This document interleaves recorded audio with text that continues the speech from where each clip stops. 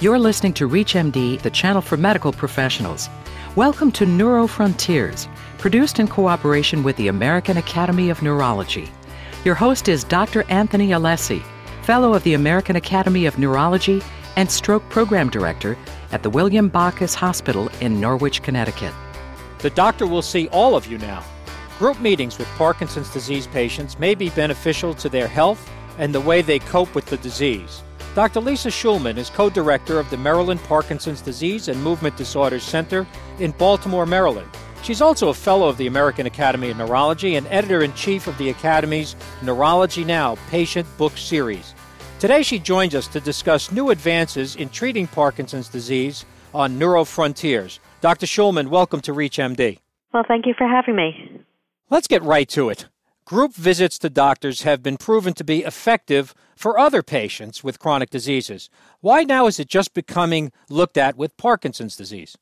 Well, that's a good question. I think probably the main reason is that it's really a matter of reimbursement. I think that group medical office visits has a lot of strengths that really need to be looked into, both in this study as well as future studies. But the fact of the matter is that our current insurance reimbursement system does not include group medical office visits, and unfortunately, that's why it hasn't gotten enough attention.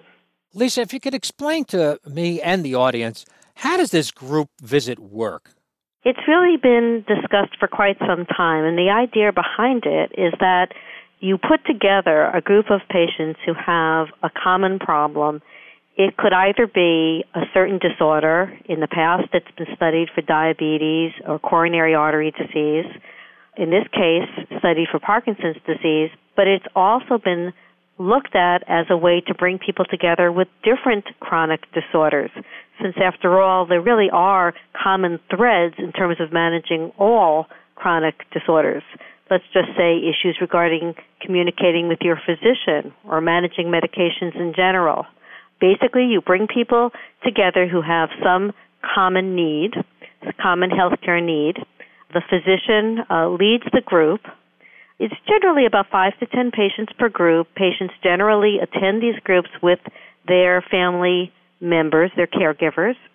And essentially, there's generally some sort of a hybrid where there is both a group time as well as some individual time, since after all, some information is personal.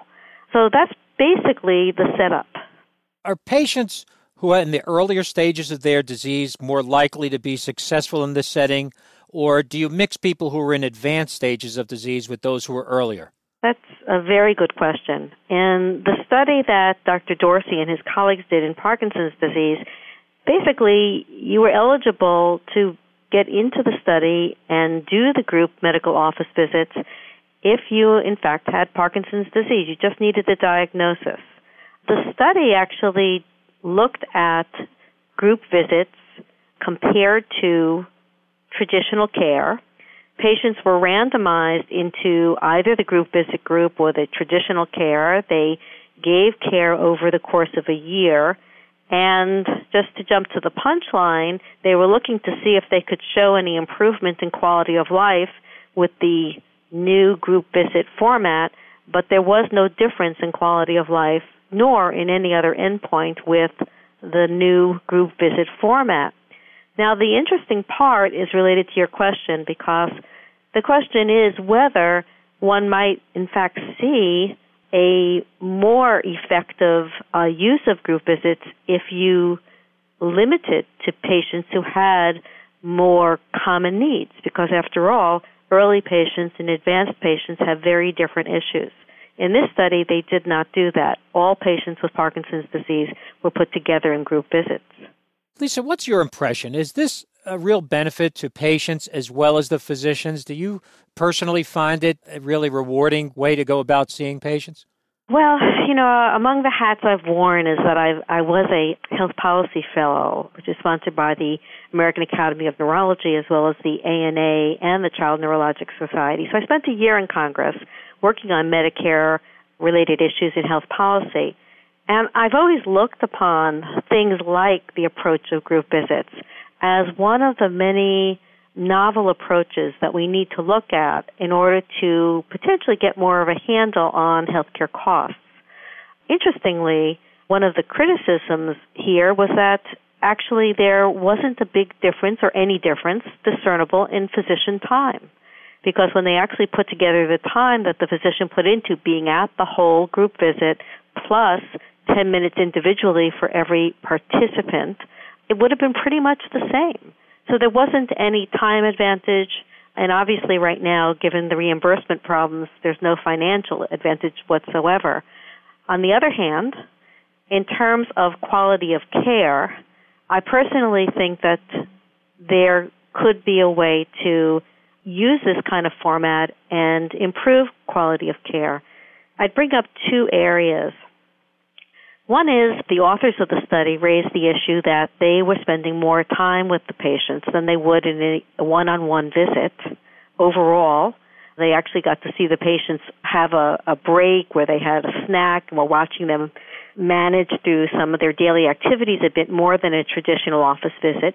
And they felt that additional face-to-face contact had merit to understand their patients' problems better. I see it as being potentially advantageous because of the opportunity to, let's face it, oftentimes when you deal with neurologic patients, we're telling the same information over and over for a given condition. I'm a Parkinson's doctor, so there are certain kinds of problems that are common, and I'm describing how to deal with those problems over and over during the day. Here's an opportunity to talk to a group of patients who are all dealing with a similar problem. Let's say it's problems with their Parkinson's medicine wearing off, how we will deal with this problem. And I can present that once to maybe 5 patients and their families, answer questions so that everybody learns from each other's experience over time. That could potentially be a model that's better than our current one. Dr. Shulman, I'd like to continue with this discussion on Parkinson's disease, but if you're just tuning in, you're listening to NeuroFrontiers on ReachMD, the channel for medical professionals.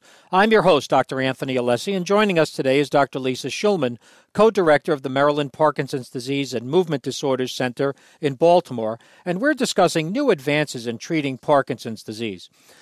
Lisa, to switch gears a little bit, let's chat a little bit about a different study that really looks at the use of a treadmill when treating patients with Parkinson's disease. How does walking on a treadmill improve their mobility? Really, it's so very important, Tony, to focus on the crucial position that gait and mobility have in Parkinson's-related disability.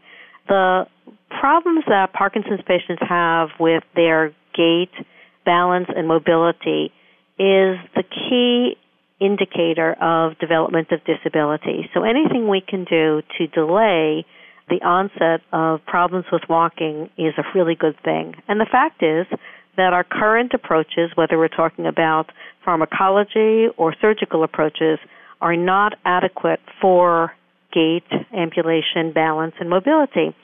So we're looking now at non-pharmacologic approaches, including exercise, and treadmill is just one of those.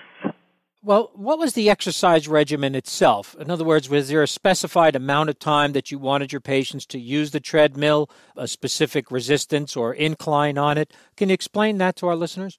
In the study that we did, every Parkinson's patient who was enrolled was randomized into one of 3 different study arms, each of these being a different approach to exercise. 2 out of the 3 were on the treadmill.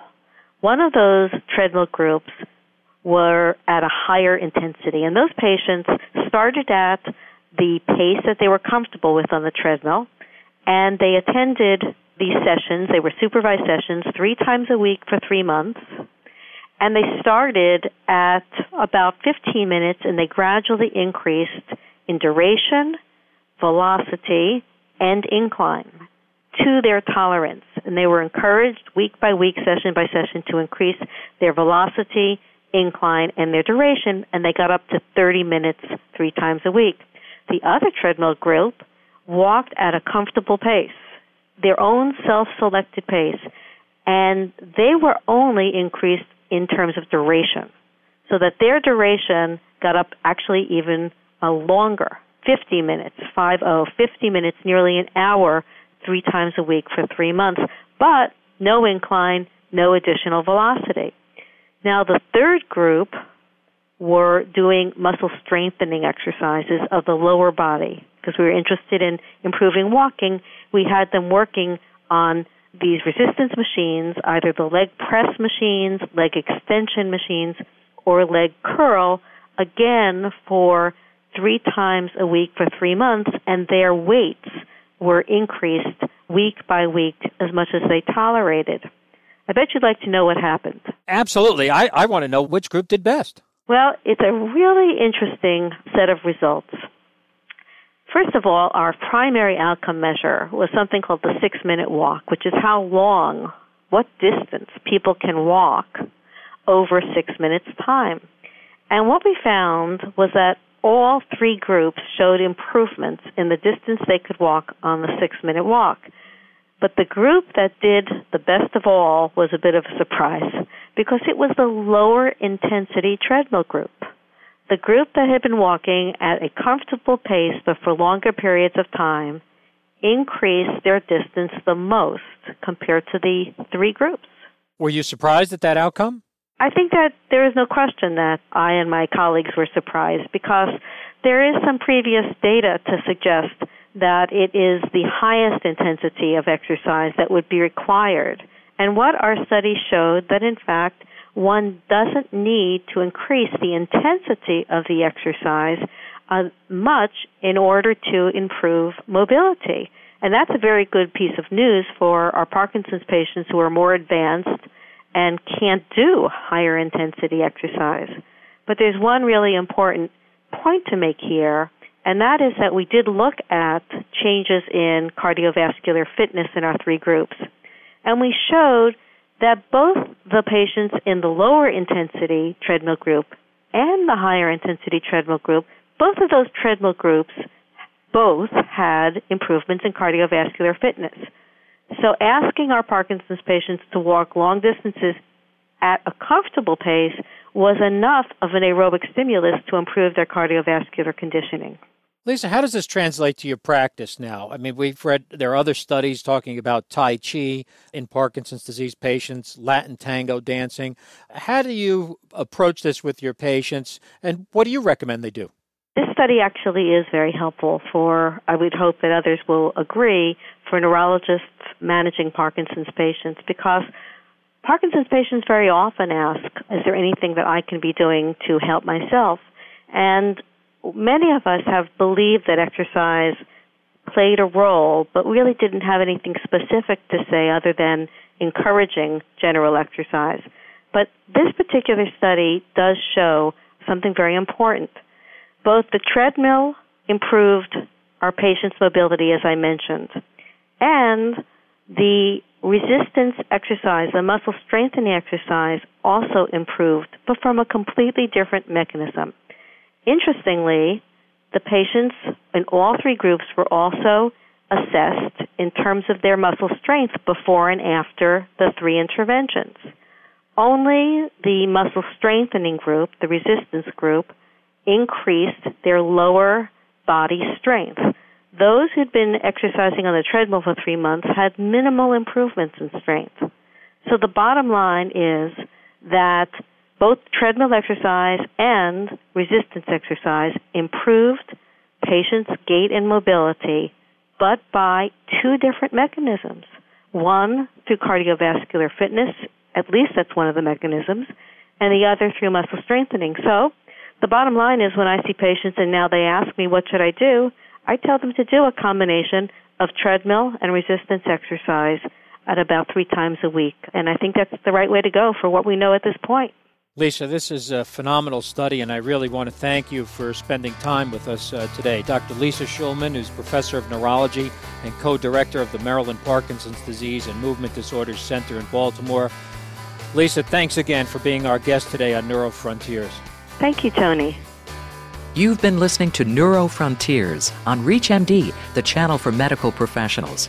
Neuro Frontiers is produced in cooperation with the American Academy of Neurology. For more information about this or any other show, please visit ReachMD.com, which now features on-demand podcasts.